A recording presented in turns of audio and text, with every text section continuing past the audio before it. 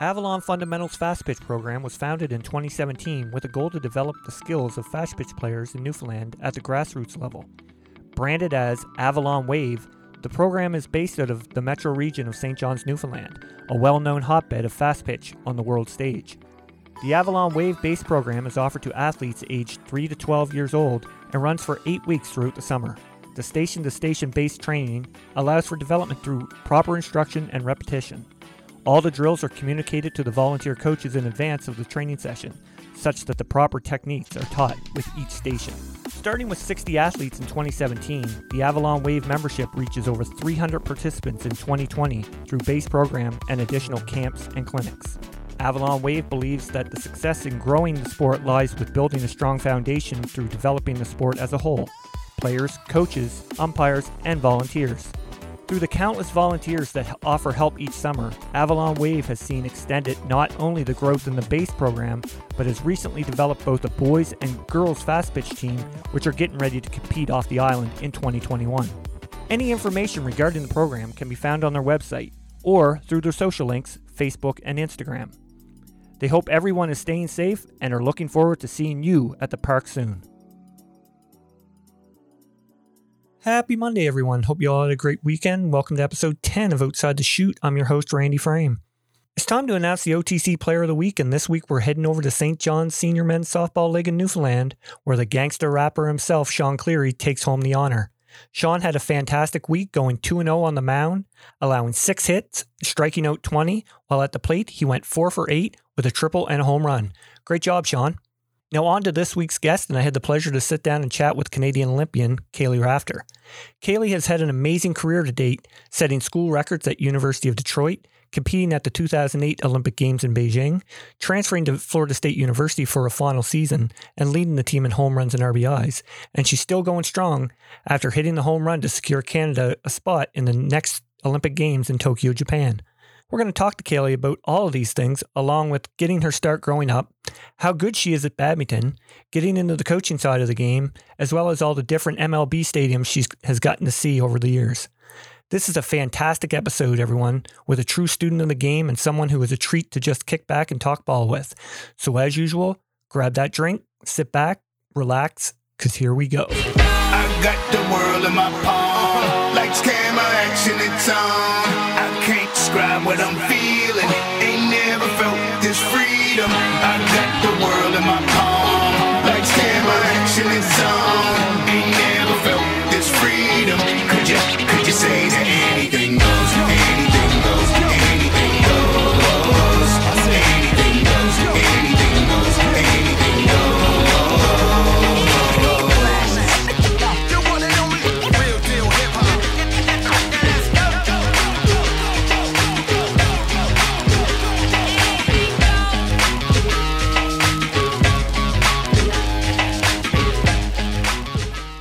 And we're live. Kaleigh, thanks for coming on the podcast. Thank you for having me. How's things down in Tallahassee, Florida? Well, it's pretty warm. We're full into summer here. Obviously, it's a little bit different than up in Canada right now with this whole virus going on, but we're in a little bit of a bubble here, so we're not too bad right now. Our area, our county's been pretty strict with restrictions, so we've been able to keep everything at bay for the most part, relatively speaking, to other parts of Florida for sure right now. Right. I was going to ask you, you never got COVID, did you? No, I have not. I don't think I have. Good. So what's your take on everything going on down there? Like from up here, when we'll watch CNN and they're like, Florida is like the epicenter of this whole COVID disease. So for being down there, what's your take on it? Yeah, it's tough because Florida's such a big state. So even from, if you think of where Miami, which is kind of the area right now that is the hot spot or the epicenter, I mean, it's still an 8-hour drive away. So it's pretty far geographically away from where I am. And Florida itself, from top to bottom, I think it's, when you go all the way down to Key West, it's about a 16, 17-hour drive to get from one side to the other. So it is pretty big and pretty spread out, but definitely a lot of people on edge right now. I think the south of Florida, if I was down there, it would be, I think, a lot different than where I am right now. But not you can tell people are on edge. It's just a different time in the world, and people are struggling with it. But I think here people are progressing as normal, or I think as close to normal as they could right now. But I think at the same time trying to be as safe as possible. Right. Yeah. See, here in the Maritimes, in the east coast of Canada, like we've got maybe out of all 4 provinces right now, maybe 8 active cases. So I mean, yeah. I mean, when we look at the news and we see what's going on down in the States, we're like, wow, like we kind of have it lucky up here in Canada.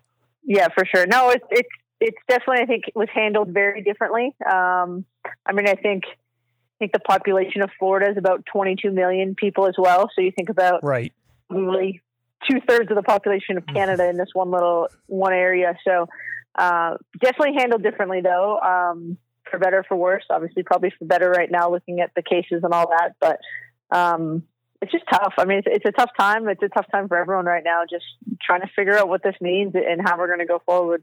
Yeah, for sure. So what have you been doing since the pandemic hit, as far as, keeping active? Yeah, so we had we were so up in the air the first month we were at training camp out in Halifax. I think it was March 15th was their last day in Halifax. And that was right as everything was just starting to kind of blow up and things were starting to shut down. So at that point, we left training camp thinking like, okay, maybe we'll have like 2 weeks shut down and then we'll be going again in a month. We were still very hopeful at that point that we were going to play this summer, maybe after a month or two. So we kind of went back to our homes or our training environments and we're hoping for the best. And then obviously that kind of took a left turn and went down a completely different road. So we were trying to stick with it for like a month, or probably the first month there, thinking that there was still a chance that we would be going this summer at some point. And then obviously once everything shut down, that kind of put a halt on everything. So once that happened, we still had some lifts and different things to do, but it kind of went to looking ahead. Okay, now I have 2021 is now a thing. What's going to be the most important thing for me to make that happen? And probably was money at that point. So kind of got out and picked up a little landscaping job with a friend of mine. So I've actually been working landscaping for the last 2 months. Jeez. So Holly Spears has been too. She was on the podcast and said the same thing. Yeah, I mean, it's a good, for right now in coronavirus, you're outside, you're not really around people. So it's a good little way to make some money and be able to stay in your bubble at this point. Right. So, I did hear that she was actually doing it too. Probably a little different with the heat down here, but. Oh yeah, for sure. So, yeah. So with every guest that I have on here, I always ask them, when and where did you get your start in the game? Ooh, I was young. My brother played baseball, so I was, I think, 4 when my first organized baseball or softball team. So I went the baseball route just because, actually, I think my mom lied about my age first summer just because so I could play. It was like a kindergarten, and she said I was in kindergarten. I was pretty tall at the time, so they believed it. But so I was 4 my first summer. I remember playing t-ball. And then just kind of end up getting into the boys hardball circuit just because there was more teams at the time that we could play with. So we played a few years of girls t-ball. And then once we kind of went to the time where we were able to do rep, we started kind of going the boys route because there wasn't many softball teams around at that time. And then came back and made the switch over in, I think, 6th or 7th grade. I made the move back to softball, and then since then was playing softball full time. Okay, that's what I was. Next question was going to be, talk a bit about your minor ball program that you grew up in. So at grade 7, was it all girls program after that? Yep. So it was all girls. Played for the Guelph Gators. So that was the team. That was back in the days when you kind of played for the town you lived in. Right. And then we had the inter-county league. So we played in our area. It was Guelph, Kitchener, Waterloo, Cambridge. Palmerston, I think, was another team. If any of your listeners are Southern Ontario people, but yeah, so we played every Tuesday night. You'd go and you'd have like a game at another city, and you play one away, one home, and then you'd have like an inter-county championship. And then eventually, as you got older, you went to the provincials and all that. So played a few years with Guelph Gators. Our team folded when I was in 8th grade. I guess it would have been 6th grade. So 6th and 7th grade played with them, and then our team folded at the last minute in 8th grade. So then I ended up going to play for Brampton for a few years, and then came back to finish up with Guelph. So okay, played for a few teams, and then I did have a few years just with back in for provincials. I think they still do it, but if your team doesn't make it for nationals, you can get picked up. Right. So I got picked up by Scarborough one year. So I played with them for 1 year as well, just for the last tournament. So, it was played for a few teams, but always kind of around where I grew up for sure. Right. So was that like Bantam level or midget? That I got picked up? Yeah. Yeah, I think it was, I want to say it was probably, 10th grade, 10th or 11th grade. Okay, so that would have been because we had won, because I think it was because it was in 8th grade we won, my 8th grade we won nationals novice. Then we won 9th grade we went to BC, played for Brampton. 10th grade we won Bantam nationals, and I ended up winning 2 midget nationals. Oh, wow. Yeah, it would have been 11th grade because 11th and 12th I won. Yeah, we won quite a bit. We had some pretty good teams back in the day. Oh, right on. So what was your take on the like playing at the national level for the first time? Wow. It was such a different, I mean, we played some pretty high level, played some decently high level in college, but some of those teams, like the USA team and even the teams when I first got on and seeing the USA team and just the talent that they had on that team, when I first got into it, because you're just so new to it and you haven't seen that level of ball, and every player from 1 through 15 is, I remember, and the Japanese were so fast, and the Australians put together such a great team in 08 too. It was just really, really good softball, and a little overwhelming when you first get into it because you see all these players like Denny Finch and Jess Mendoza and Crystal, like their whole roster from top to bottom was just stacked. But then you kind of play into it a little bit and you're like, all right, like I can kind of handle this. And you kind of get, as you get older and you get with it, you develop as well. So, definitely grow into it. But first summer for sure was overwhelming, and just the quality of ball and like, just, there's no way to prepare for that coming from where I came from. But after that, it was just about, okay, how do I get as good as I can now to try to play with these kids, or girls, I should say. Yeah. So how did you get recruited for University of Detroit?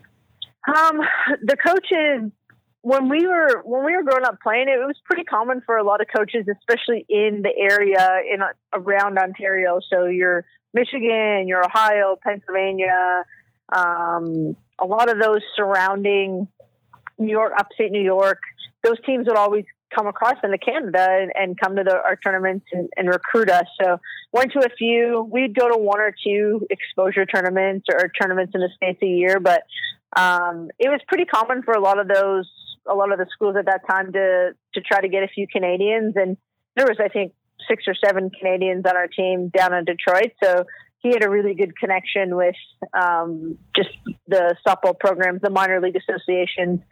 And he just came and recruited us, and a lot of us just liked it, and we knew we can kind of play together. And we just kind of went through that whole process, ended up deciding on Detroit, and the rest was history from there. So that first season in 2005, how was there any growing pains? Entering NCAA, or like how was that first season? Oh yeah, I mean there was a huge. I mean, you learned real fast. Well, you didn't learn real fast. You learned one season hit that I always got by. Like, I was always probably pretty talented. Didn't have to work. I wouldn't say I didn't have to work hard, but it wasn't like part of what I did to have to like go out and take extra reps and really, and it was tough. Like the level just was up a little bit, and never really got comfortable and never really kind of thought that I was performing the way I thought I could perform. So for sure struggled through that first year. In between positions a lot. We had a third baseman who was a senior, who they kind of recruited me to play third. And then I had a catcher that was a junior at the time. So they were trying to find places for me and just never really got settled. So, and also like didn't prepare myself probably to perform the way I wanted to perform that freshman year. So it was a huge learning curve. I wouldn't say I did great that first year at all. Like I wasn't up to par for my standards or probably what they were expecting as well. And then the following year just kind of really said, like, I'm going to try to get extra hitting in. I'm going to try to, me and one of my roommates, actually, Sarah Dickey, we would go into the basketball arena and they put up nets on the side where the doors are. Okay. And we would just hit tee into the nets and just kind of play, just go for an hour before, like 3 times a week. And we do extra running and sprinting and just kind of dedicated ourselves to what we were trying to do. And then second and third year, obviously the numbers went in a positive direction. So, yeah, that's what for sure. It was, sorry, go ahead. Yeah. No, I was just going to say, like, without that freshman year, I don't think I probably had the year I did as a sophomore and junior, just because, like, if I had gone in and done okay, I probably would have done okay for 2 more years, but didn't do really well. And then it was kind of like, shoot, I gotta kind of work at this and rededicated myself a little bit. So I think it was, even though as much as probably freshman year sucked going through it, it was for sure worth it for the next 2 years. Right. I was going to say your sophomore season, you really came into your own where, you broke the team record in home runs and got Horizon League Player of the Year that sophomore season. And then you followed that up the following season with like breaking the home run record and Player of the Year again. So definitely that in between those 2 seasons, that was just the work paid off, I guess.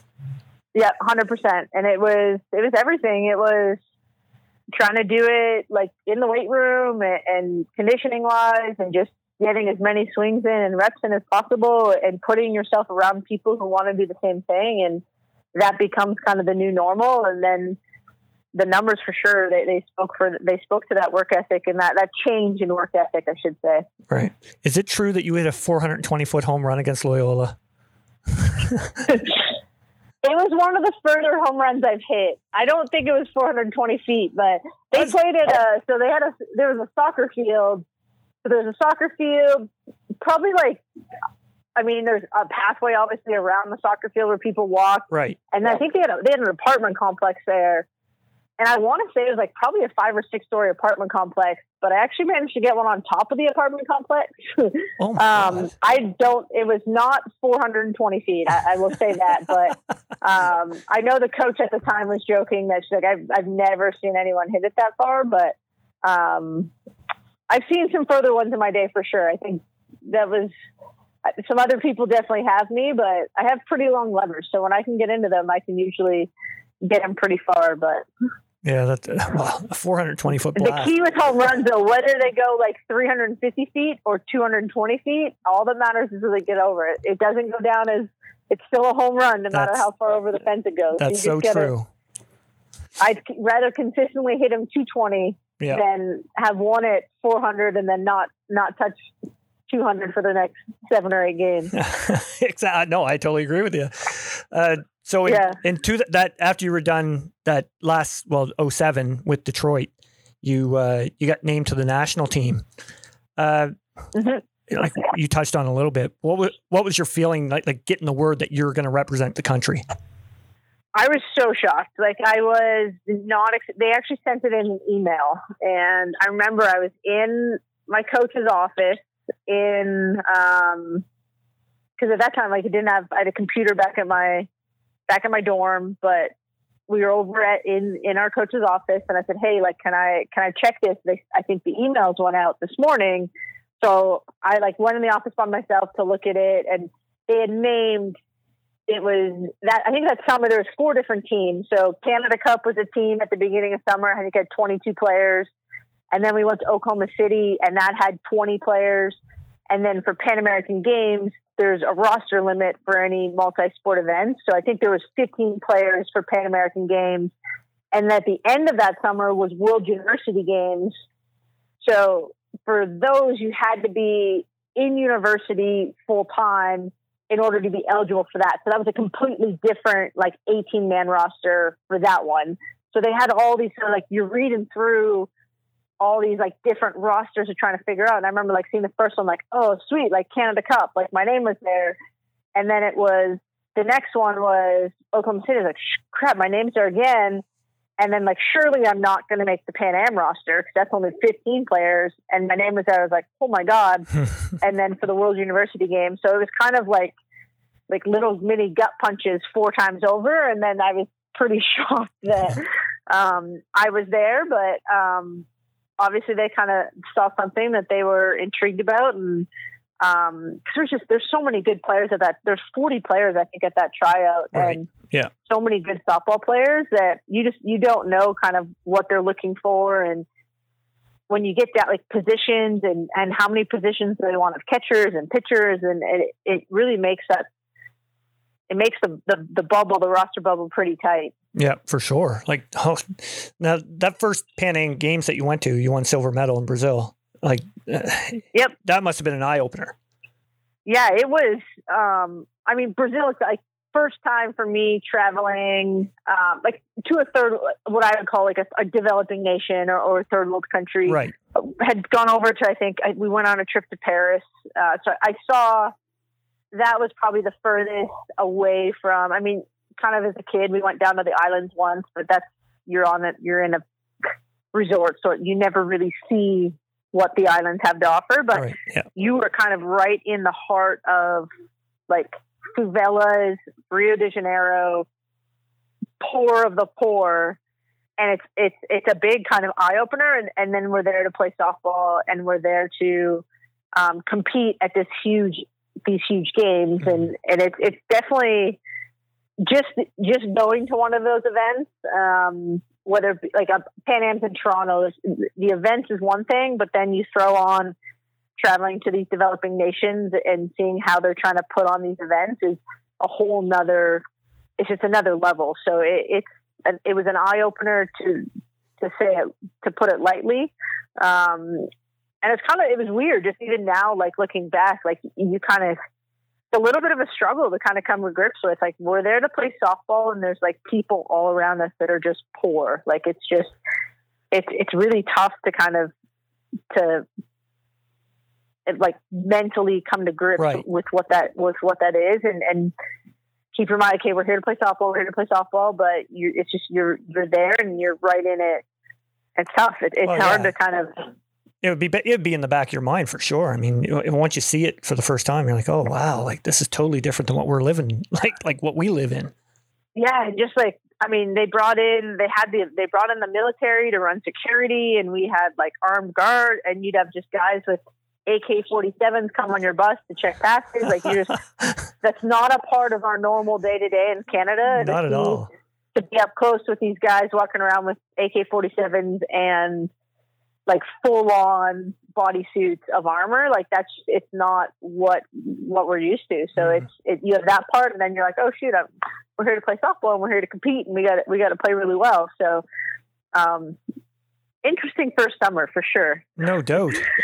Now the following year, 2008, you got named to the Olympic team. And I'll let you have it. How like just 2008, you go. How was the experience?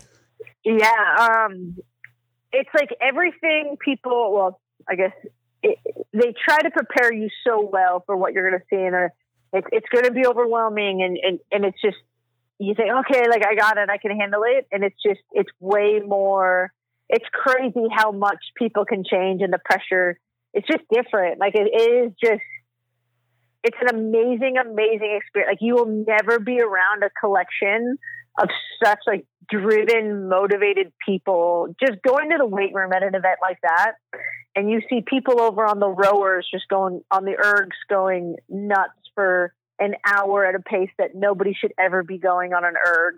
And then you have runners, and you have weightlifters in there throwing up like hundreds of pounds over their head, just like it's nothing. And it's just like a collection of people who are so gifted and so talented at their craft.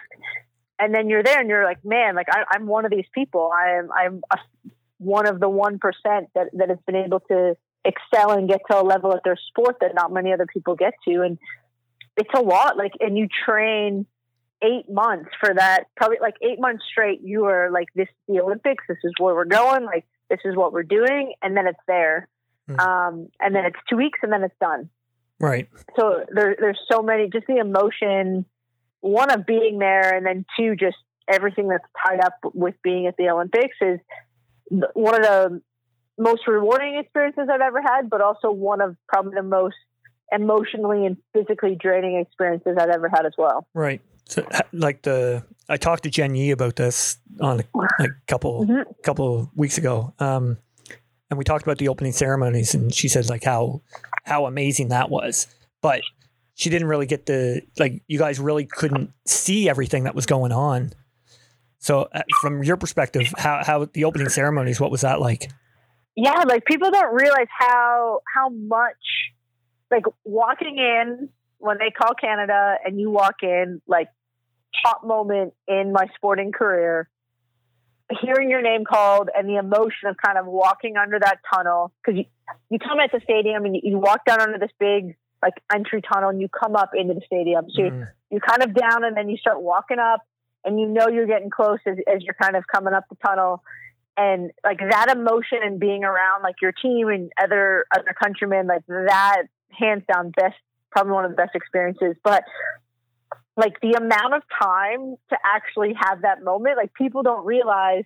I think the game or the opening ceremonies for Beijing, it was August 8th at 8:08 p.m. because 8 is a lucky number in Chinese culture. So they wanted to start it on a day. So it was August 8th, 2008, 8 o'clock, 8th month, 8 days, 8 p.m., 8:08. So everything they did was for that. But like, we started, I think we caught the buses at 4:30 in the afternoon. We were staging in the village in full, like, opening ceremonies attire. We're staging, we're ready to go. They're grouping us together. And then at 5:30, we're headed to the buses. We get a bus, and then, because you can't be on, like, we as the athletes can't be on the soccer or like the infield of the stadium while they're doing the whole show. Right. So we're over there at like 6:30. We're in the volleyball arena, and we're all just sitting there. It's about like a half mile, probably 3/4 of a mile away from the main Bird's Nest Stadium. So we're just all hanging out there from like 7:30, 8 o'clock. We hear fireworks are starting. Okay. So all right, now they're going to start moving us because they got to move 3,000 people from one spot to another. That takes time. Oh my God. So they line us all up, and they start moving us at around like 8:15. So it takes about 45 minutes to get us over there. And then now they're starting the country. So an hour later, so now it's 9:30. They start announcing the countries. And you're going in, Canada gets called, you walk around, it's cool. But now you have Canada is pretty high in the alphabet, and it goes alpha order. So now you're just chilling in the infield while everyone else is getting called, and you're going through another 100 countries. Well, that's 2.5, 3 hours right there, just kind of sitting in the infield, letting everyone have their moment. And then after that, what do you got? You got the flame, right? So now it's like, okay, now we got to let everyone talk because all the athletes are in there. So we have the IOC has to talk, the host committee's got to talk. So everyone's going through their little spiel, and then they got to light the flag. So, or light the torch, excuse me. So that's another hour and a half, probably that. So now all of a sudden it's 1 or 2 in the morning, and you've left and it was probably 100, Celsius, probably 40 degrees Celsius on the infield. There was, oh man, they had dancers that had lined the whole infield. So these like dancers are kind of clapping, and they're all doing their little dances, and they were just dropping. Like, they would drop, and their 2 people would run over, like carry them off down a tunnel, and another person would run out and start dancing in their position. Like, what? They were passing out because they were dancing they were like kind of doing jumping jacks for like 2 hours, and it's 40 degrees and humid as all get out. Like, we were just dripping sweat, and they weren't allowed to stop because for every country, they're just like clapping and dancing, and they would legit just drop over. Someone would come and like pull them off, and another person would just run in and take their spot and start dancing and clapping. Like, it was unreal. Oh my! Just God. what? Like, so that's like the story behind opening ceremony, the opening. So yes, was it worth it? Yes, but it's a production. It's 7-8 hours of standing, hot, not a lot of water because you can't bring stuff in. So there's just a lot that goes into that people on the outside you don't really think about when you're just kind of hanging out watching it on TV. Right. So did you get to run into any of the U.S. basketball team? So I did. So after the opening, funny story, after the opening ceremony, so as you go over, you get bussed over. So they have buses to all the venues. So there's probably, they probably have 200 or 300 buses that are consistently taking people to different spots at the Olympics. So every time a team has to leave, there's obviously a bus that'll take them there. So they run. It's a huge transportation is huge. So in opening ceremonies, we would go over with your team. So Canada is going to go on buses 2, 3, and 4. But once it's done, they just want to get you back to the village as fast as possible. So it's just a free for all out of the village or out of the opening ceremonies. They just load buses, and as soon as the bus is full, it just goes. So it's quicker just to take them, because if you're trying to wait for everyone, it's just a nightmare. So as soon as the bus is full, the bus leaves, and they just keep sending buses. So we get on, not really knowing, like it's just kind of a rush onto the bus. And sure enough, it was like Kobe, Melo, and I think like Chris Paul or someone like that was on our bus back from opening ceremonies. But no one was like, wow. Obviously, no one went up and was like, hey, can I? But you just look at it, oh, shoot, that's like legit Kobe, Melo, and I want to say it's Chris Paul. Right. Still, that's someone else. Maybe Iverson. Might have been Iverson back then. Yeah. But Iverson was probably pissed off. He had to be there. So when it came to the competition at those games, one thing I come across, you hit a 3-run home run against the Netherlands.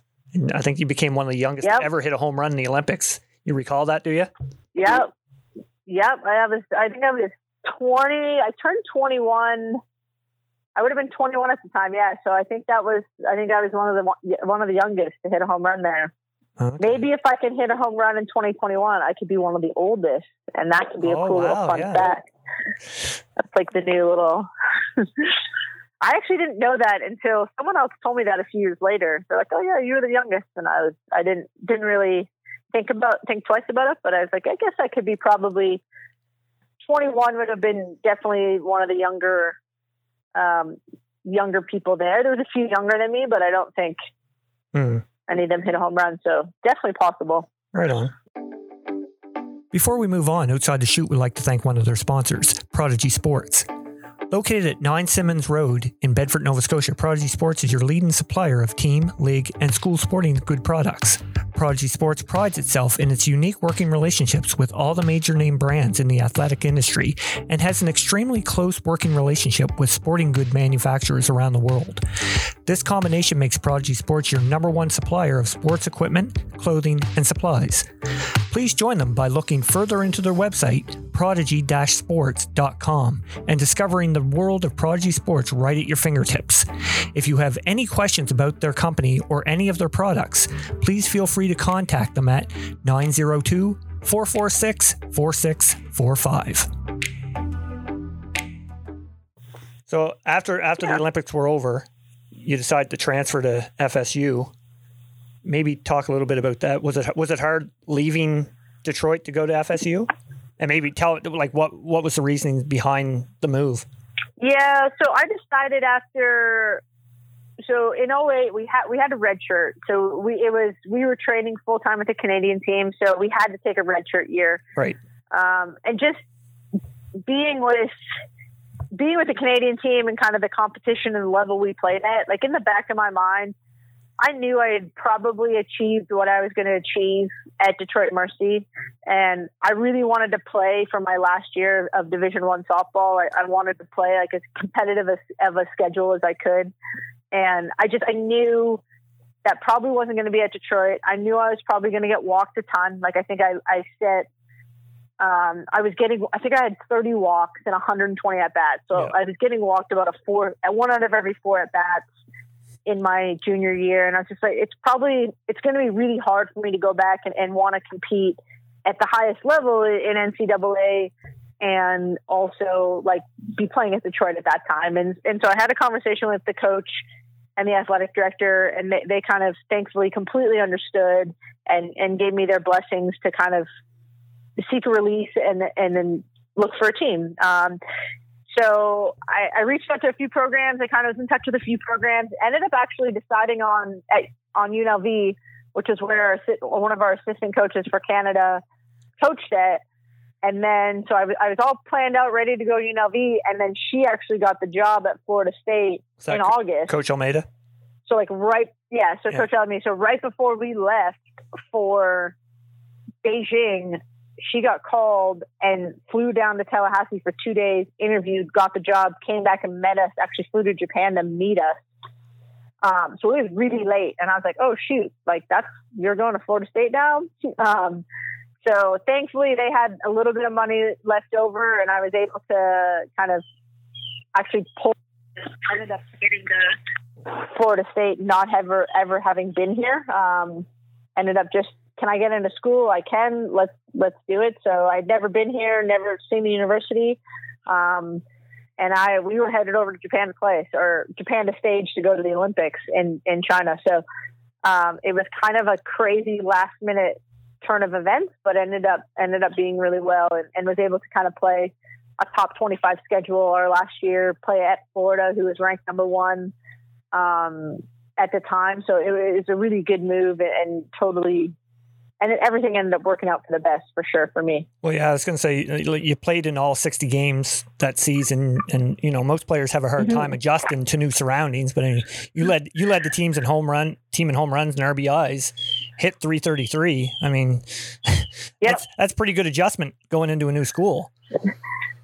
Yeah, it was, and I think as I kind of matured in the year off training with them, like I was in a much better place.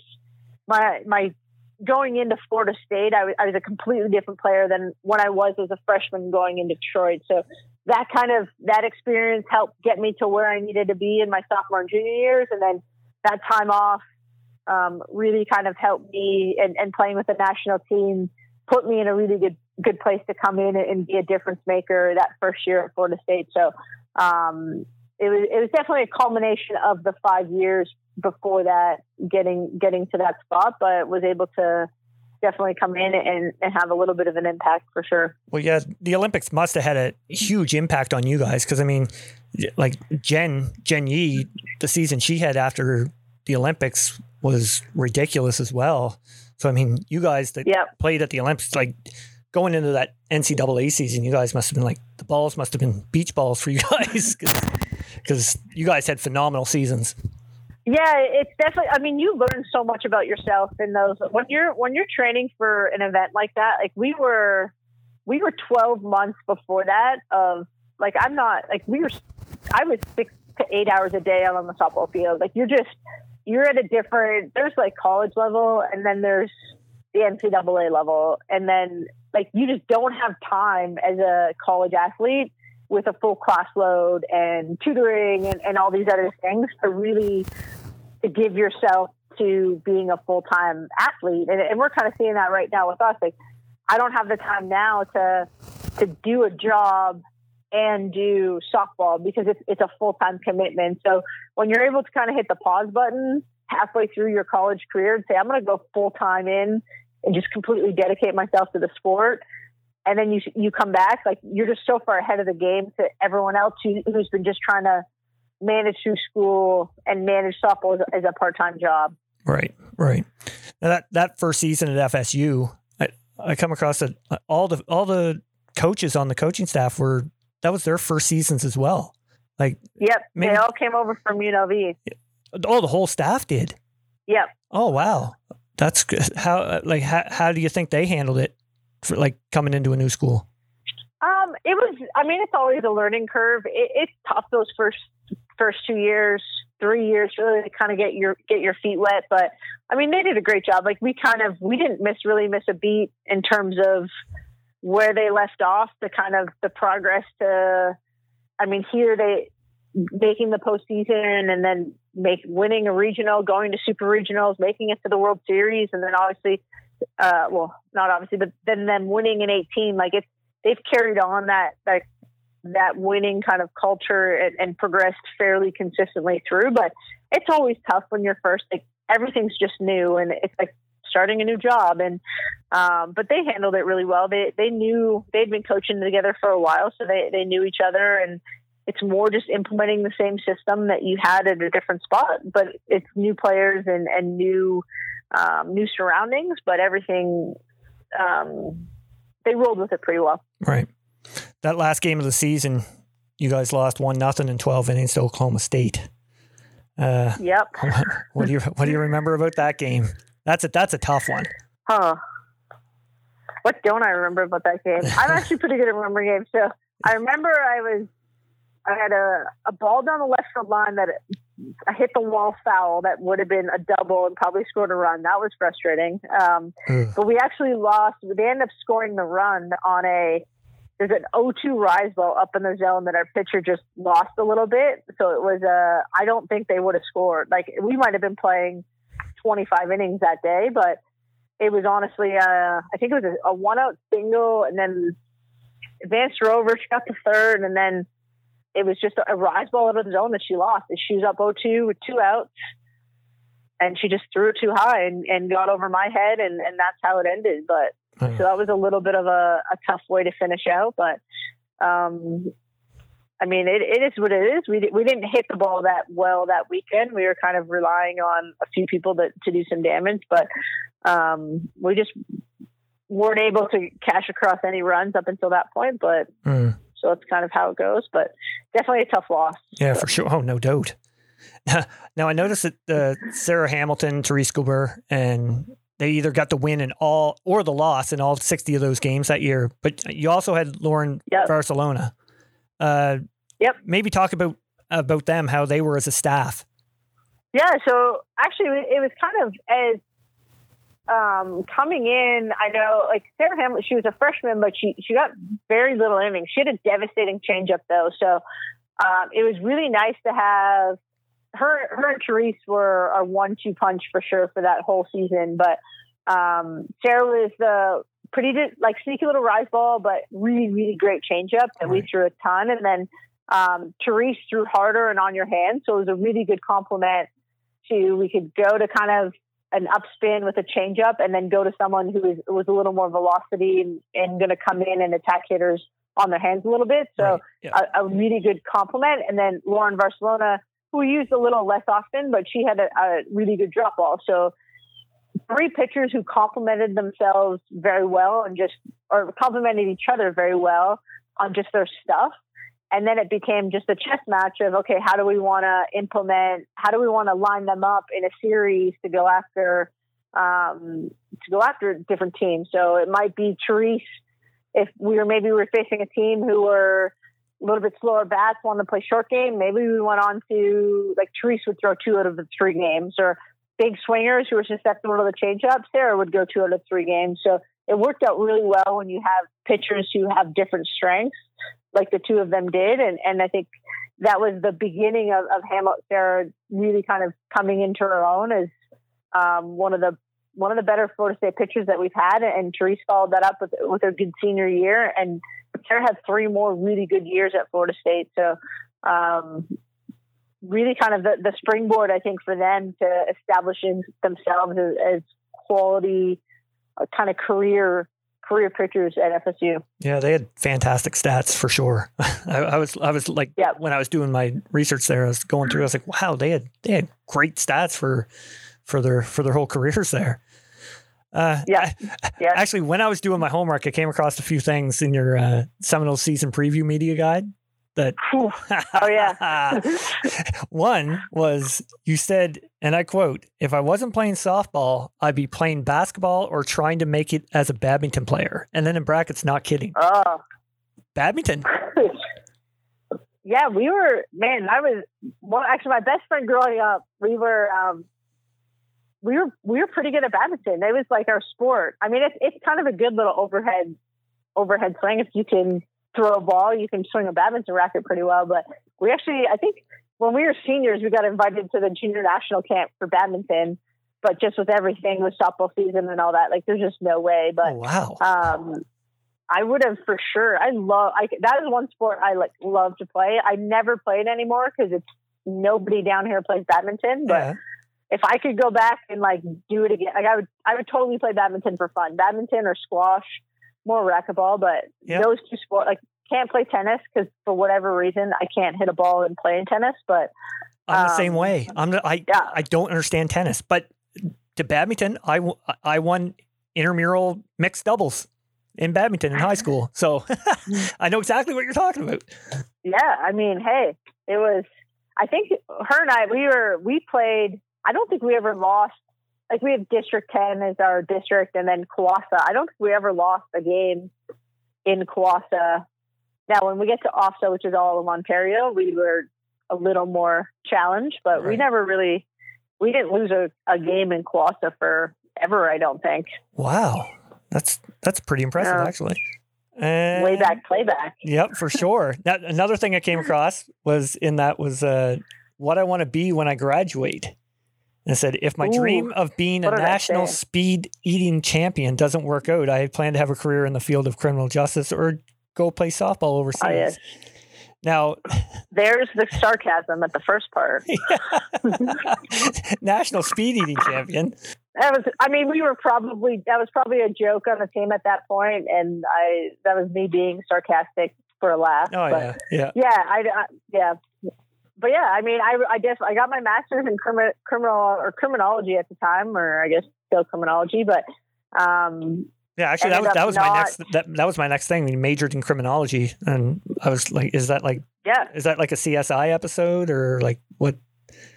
What's that entail? A little bit different. So that would be criminology is more the study of why people commit crimes. So you would be more in like we had a lot of policy classes. There was a lot of prison. Like we did a lot of survey work with prison populations and understanding kind of and the reentry part. So you would kind of, I guess, have a person who studies that. Either you're doing research for a city who wants to try to eliminate crime in a certain neighborhood, and they would kind of come in and give recommendations or possibly like police reform and different things like that. So it's more like the theory of why people commit crime and how to stop people from committing crime in the future, rather than criminal justice is a little more the actual like policing side of it or implementation of certain things in a much smaller context. So there's a lot of theory behind the criminology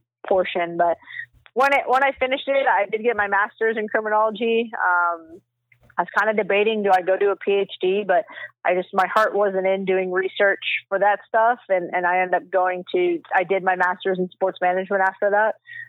Just so I thought I could see myself in sports after I kind of got to the criminology, and I knew that's where my heart was and where I'd probably want to end up. So I ended up getting my master's in that. And that for sure has been probably the degree I use a little bit more right now. And just in coaching and all those types of classes. And I was able to play overseas. So I was 50% or 33% on my things I wanted to do when I grew up. Well, actually, that was my next thing.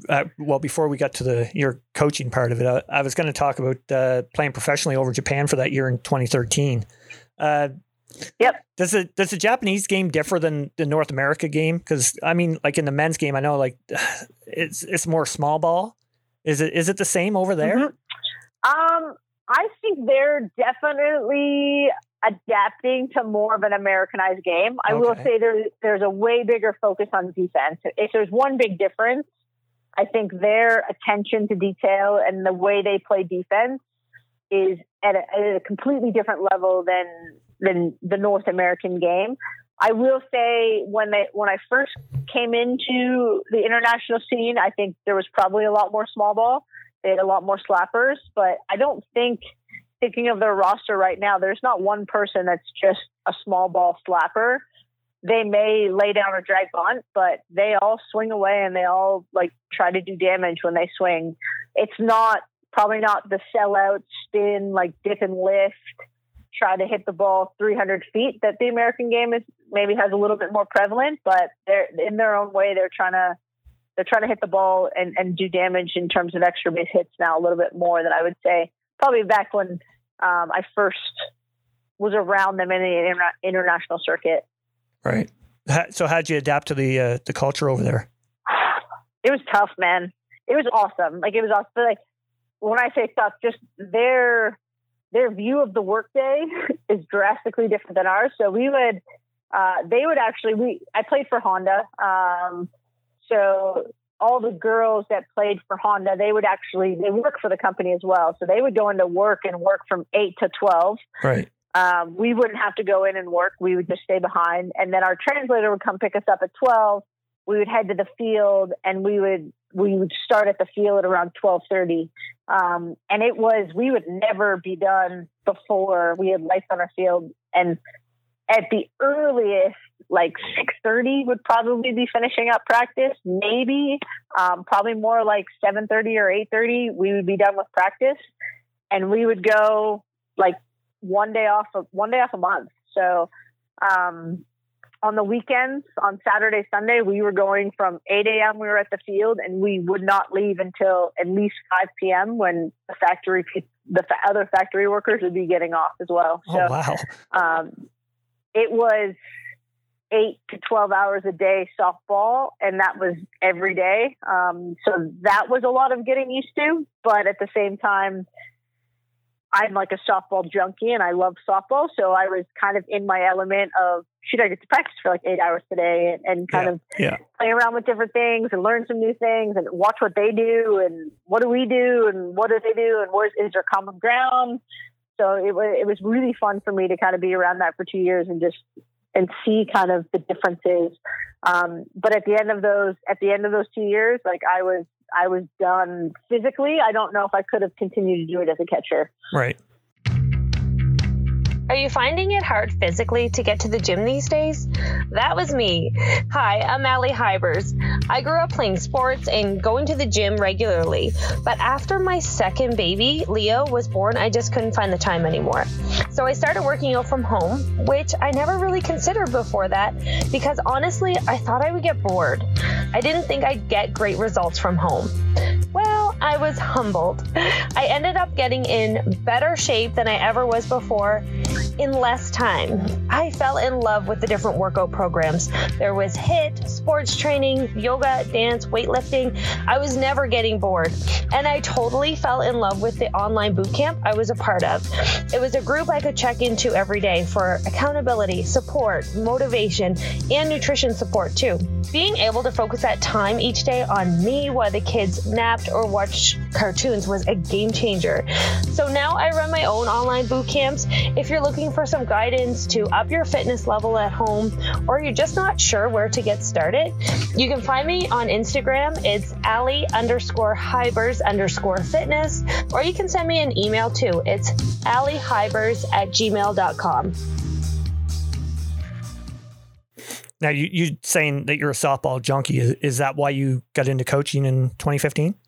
I think so. I mean, that's kind of always where I saw myself. Like, I love being around it. I will say, like, coaching's a very good when you're trying to play still.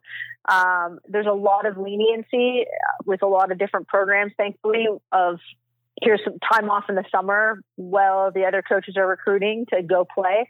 So usually most softball programs are pretty flexible if you want to still continue to play and pursue that side of it, that they will allow you to go do that. So there was a little bit of a hook there that I could play and also work in the off season and be around it. So, but I would have, even if I wasn't playing, I would be coaching. And I think I'll probably, when I'm done, I will get back into coaching and see kind of where that avenue takes me. But I enjoy it.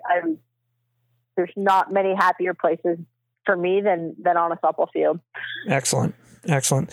I want to move on to the Olympic qualifier that got you guys into the Olympics. Talk about losing that Olympic qualifying game to Mexico 2-1. I understand that after that loss, you, Danielle Laurie, and Jen Salling met after the loss. Can you take us through what was said in that meeting? Yeah, I mean, I think it's just when you're in, like, it was such an emotional game. And I think when that everyone knew that if we won that game, we would have qualified. And I think putting that game into perspective with the way things kind of happen, in the sense that we had that moment where we could have closed the door and won the game. And we made probably a few errors and mental mistakes that we didn't do it. And I think keeping perspective that, one, it was completely in our control, whether we were going to qualify or not. Like, nothing had changed in terms of we control the future. If we beat Brazil, we were in. Like, we knew that. So don't need to freak out. But I think there was a lot of things that happened in that game that we were a lot better for.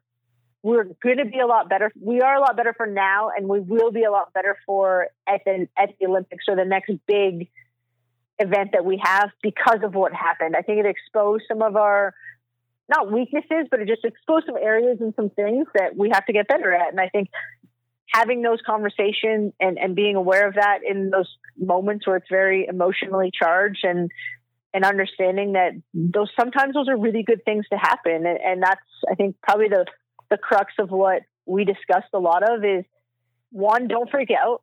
Everything we wanted is still completely in our grasp. And two, I would much rather that happen in a qualifier than at the Olympics. Yeah, if we just smooth sail to the Olympics and we never had any adversity, we would not, like, that's the last place that you want to have adversity show up that you haven't dealt with before. So great that it happened. Awesome that it happened. Perfect.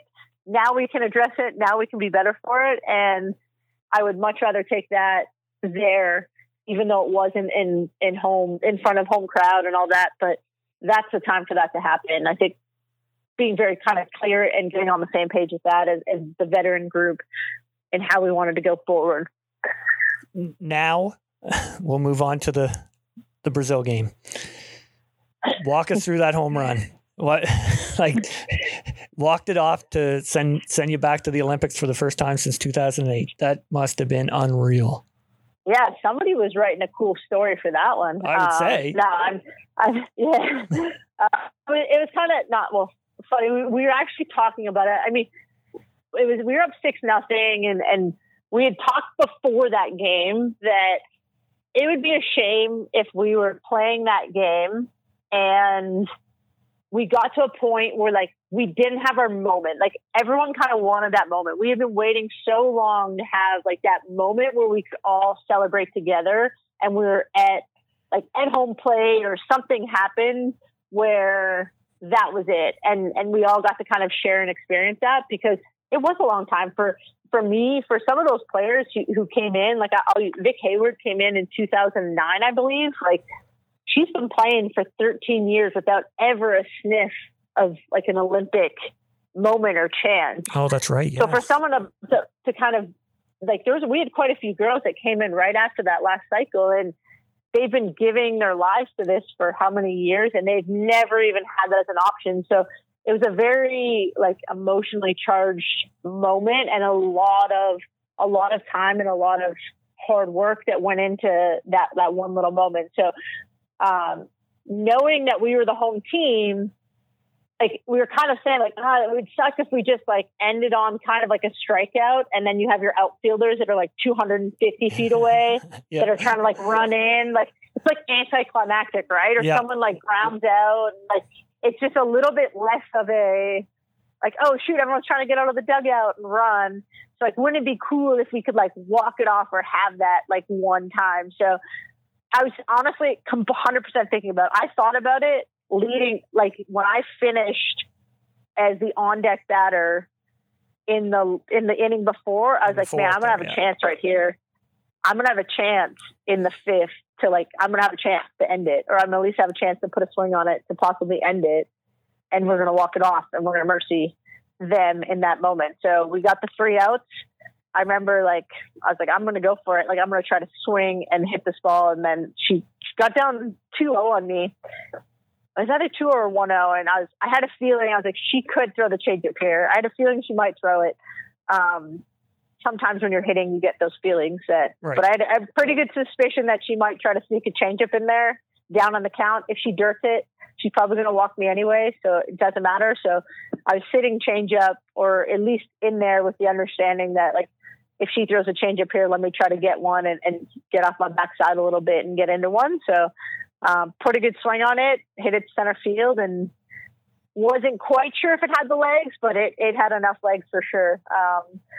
And then it was just getting around the bases and getting back to the team and having that celebration at home plate. Yeah, there's nothing like a walk-off, really. Like, the excitement of a walk-off is just unreal. Yeah. And especially being at home, too. Like, that was awesome. Yeah, I mean, it was like the Sunday, the crowds were full. Like, it was just so many Canada Cups before that, and the job that they've done. Like Greg Tim, who's just been such a supporter over the years when it wasn't an Olympic sport, and keeping softball relevant in Canada for us, and having a place to play for us. Like, all of that work that they've done to keep it going, to even have the opportunity to host the qualifier, and then have like the final. Like, it was just really cool. Like, it was very special to even be in the opportunity to do that for them in that situation, and then being able to deliver is kind of surreal a little bit, and all of that. Right. So you touched on a little bit when we first started talking about training in Halifax. How did you like the East Coast? Holly found it was too cold here. You're talking to someone who the first chance they got has been down in Florida and doesn't like going back. So cold to me is, if we're under 15 degrees, that's chilly. But at the same token, I'm very anti-winter jacket. So I didn't bring a winter jacket to Halifax, and everyone was kind of mad at me. I'm like, I'm not going outside. Like, I am not going outside. I will walk to the car, and I can survive that 10 seconds, and I will walk in from the car, and that's my extent of being outside. So, I mean, I thought it was awesome. Like, Halifax, been to Newfoundland once, been to PEI once. We had nationals out in PEI. So I would totally move or spend time in the East Coast. Like, I think it's a different pace of life for sure. I think people are really, really friendly. I thought Halifax, the city, was really, really cool. Wish we had a little bit of time to kind of get out and explore a little bit more of the areas, but we were able to spend quite a bit of time in Halifax. But it's for sure a city I would live in if it didn't have as long of a winter as it does. But we also lucked out. There wasn't that much snow when we were there, from what they tell us. No, it's the wind, really. You mix that with the cold temperatures and the wind, it kind of just goes right through you. January and February are pretty brutal here. Yeah. And I think in the grand scheme of things, it wasn't as bad as many other winters. Like, oh no, we didn't have much snow at all. Yes. Yeah.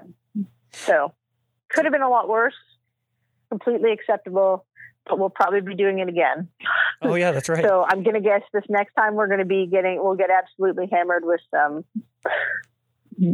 true Halifax Eastern Maritimes winter weather. Yeah, no, if 2020 is any indication, probably will. So speaking about, I mean, you guys have another year to prepare. What's your expectations for Tokyo? Man, I mean, our mission hasn't changed. Like, our goal has been we want to stand on the top of the podium. That is our goal. I think we have the pitching staff to do it. We have the team to do it. We have the depth in a lot of spots that we aren't usually accustomed to. So, that has not changed just because it's a year different, but I think getting everybody in a place where we're taking advantage of this extra time and this extra 8 months. We have a crew that's a little older that I think is going to have to work even harder, and myself included, just to make sure we're physically prepared for that again. Like, we were in such a good spot, and now you're talking about prolonging that out. And it's really hard when you get older to be at that level for that long. And when you're mentally ready, when you mentally have a clock going and it's like, I got 2 months left. I'm under 100 days. And then all of a sudden someone's like, nope, you're 400 days away. Like, you have a whole nother year to do this. it can be like mentally crushing to kind of try to build that desire back. Right. And get yourself to a spot where you can physically even just put yourself in the conversation again. So we have an older group who I think it's going to really challenge them. But on the other side, we have a younger group who has a whole nother year to train and to prepare themselves for what they're going to face.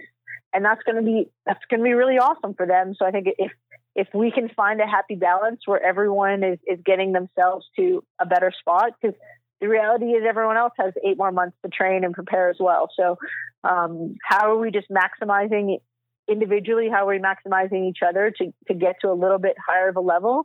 I think we're going to be in a very similar spot where we're going in with the expectation that we're going to try to go win a gold medal. And that's what we're playing for each day. Excellent. I mean, that's pretty much what you have to, if you're not going for gold, then, what's the sense of going, right? Yeah. Yep. Besides the Olympic experience. Yes. One little thing I like to do here is do a little player association. I throw it a name. Ooh. And you give your thoughts on them. All right. I'm going to start with Katrina Klemp. Oh, Klemper. She was really competitive. I'm going to say she was kind of like show me the way catching and just being like a bulldog competitor from a young age, hated to lose, and totally appreciated that in her as a teammate. Next one is Carly Wynn. Oh, she's my Robin, Batman and Robin. We were kind of, she's like the alter ego. She's just honestly like one of the hardest workers, most honest, loyal people I've ever met. I actually officiated her wedding a few years back when she got married. I got to be the officiant at her wedding and marry her husband. So she's a good one. She is loyal and compassionate and just a great human being. Awesome. Next on the list is Jen Yee. I think one of the purest hitters I have ever seen in my entire life. Yeah. Well, I mean, to go 62 games in a row, getting on base, that's pretty impressive. She could always find the barrel. Yeah. Always. We would be facing guys throwing 80 and she would barrel up a ball through the 3-4 hole. Like she had a knack for getting her barrel to the ball better than any player I've ever seen. Wow. That's awesome. Current Olympic teammate, Danielle Laurie. Oh, she is like the alpha competitor, like the hands down the most competitive person I've ever met in my entire life. Is that right? Like in everything. Yeah, she gets after it and she grinds and she will compete in anything. If you throw a little challenge to her, it is on, and totally love that about her. Awesome. Now the next one, he is the podcast before yours. He says you're the smartest catcher he knows and that you may have a doctorate in it. Ryan Boland. Ooh. Yeah, we did a little talk together for something. We did a catching talk. Yeah, he was saying. But I actually haven't, I don't think I've ever seen Ryan play, which is unfortunate because we just don't have many opportunities to like see the men's national team program play. So right. But he was awesome. He was a good dude, awesome, like podcast to be around, and he knows his stuff. It's tough when you're not coaching it and in it all the time. For sure. You feel like you don't know it, but he totally knows it. Oh yeah. He's from the men's side of it. He's phenomenal. Like he's just, he's one of the best catchers in the world for like the last 9 or 10 years. Right. And he's just a great guy all around. Yeah. Anyway, actually, was he your catcher was he the national catcher in the Pan Ams at 15? He was. Would you have been? I wasn't there. Oh, then maybe have. Okay. Yeah, Ryan was there though. Yeah. Yeah, he would have been young then though. He would have been in his 20s. I know that. Younger for men's game, right? I will say. Yeah. Oh yeah. Most guys in the men's game, we peak in our early 30s. So Yeah, especially for catchers. Catchers always seem to be, they're the guy that they've had, the pitchers had them since there's not many young catchers that are catching the top 5 pitchers in the world. It's always a guy that they've had for 10 years that they're super comfortable with, and they want to throw to that person. Yeah. Yeah. Well, Ryan has that with Sean Kaleigh from Newfoundland as well. Kaleighy's like one of the, he's amazing. He's hands down one of the best in the world. So, I mean, they have that familiarity with each other, and they're just an awesome battery. Yep. Now, one last thing before we go, I come across a little, tidbit that you had, that you like to travel and visit baseball stadiums. Yes. How many stadiums have you been to? Oh, good question. I think it's 21, I want to say. Holy cow. Yeah. Well, the crazy part is I haven't been to a stadium in I think I've been to one in the last maybe 4 or 5 years, just because with working and playing in the summer, I just, for whatever reason, haven't had the opportunity to get to many. But yeah, I did quite a few there for like kind of work them into a road trip. So like one time I had to drive my car down from Canada down to Florida. So hit Detroit, I think he did a game in Cleveland, and then over to Philadelphia, and then drove down, kind of something like that, where you get 3 games. But yeah, I got to think about 8 or 9 more left, and then I've finished all the stadiums. What was your favorite one? Ooh, good question. That's a tough one. Probably like best, just scenery. The San Francisco, the Giants Stadium. Oh yeah, is pretty amazing. Just looking out onto the bay. Yeah. Surprisingly, really nice stadium was Pittsburgh. So they have a really cool setup. The Pirates Stadium downtown. The backdrop of the bridges, or on the rivers that go through. Yep, the backdrop of the bridges. Or Camden Yards is actually kind of low key, one of my more surprisingly good, not in a great area, but a pretty interesting park. New York was okay. Both New Yorks were okay. They're more like set up for the fans make those ones though. Right. Yeah. Have you been to Coors Field or not Coors? Is that the one in? Yeah, Coors in Colorado. Not in Colorado. Sorry, I'm thinking of Miller Park in Milwaukee. Yes, that was the cool one about that was that they actually have all the bars downtown. They have little shuttle buses. So when we got to the hotel right downtown, they like, hey, can we get a cab to the Miller Park?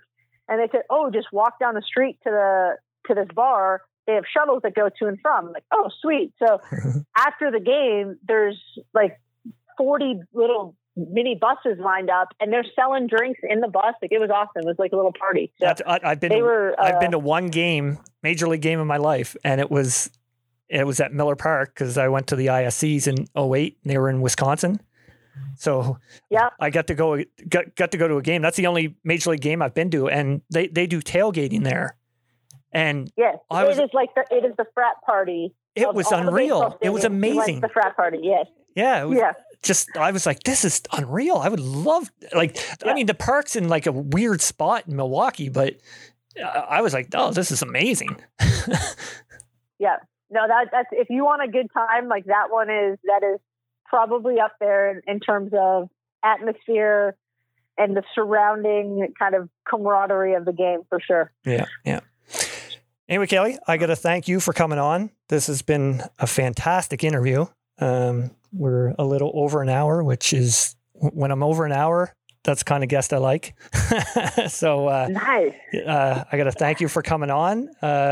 Maybe we can talk again when you're here in Halifax. That would be possible. Yeah. And maybe try and set something up. But if we don't, I wish you the best of luck at the Olympics. And, thanks for coming on.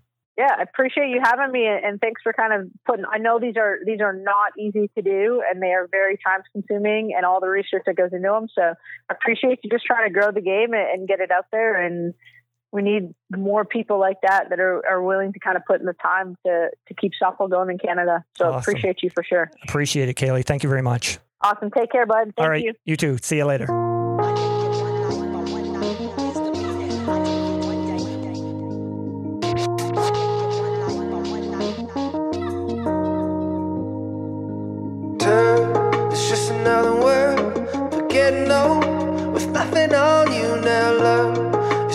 another word for getting old with nothing on you. Chasing now. the dragon till I get it, I know it well. We go day in, day out, living this like it's show and tell. Adrenaline pumping, accelerating through these late nights. Addicted to the rush that keeps us up in this insane life. Red lipstick, broken wine glass. Drink away the pain and blackout time lapse. Do it all again, get your lights up. Let them know you well known. A prisoner to our cell phone, that's why we call them cell phones. It's funny, ain't it? Obsessed with success, flying high from sugar cane. Fast food burger chain, can't break the routine. Leg day, filling up on protein and poutine. They say, get it done by all means, we all fiends. Pick your crutch, living in this big world on small screen. Sip your cup and play your odds. Put your dollar in the slot machine, scrub it till the pot is clean. Pick your poison, what's your addiction, huh? It's just another word for getting old with nothing on you now, love. It's just another word for getting old with nothing on you. I'm addicted to the drama, addicted to the fame. I'm addicted to the process, addicted to the games. I'm addicted to the drugs, addicted to the love. They say, pick your poison, right? Pick your poison. You never catch a dragon, that's what they say. Sharp and mall surfer, spending every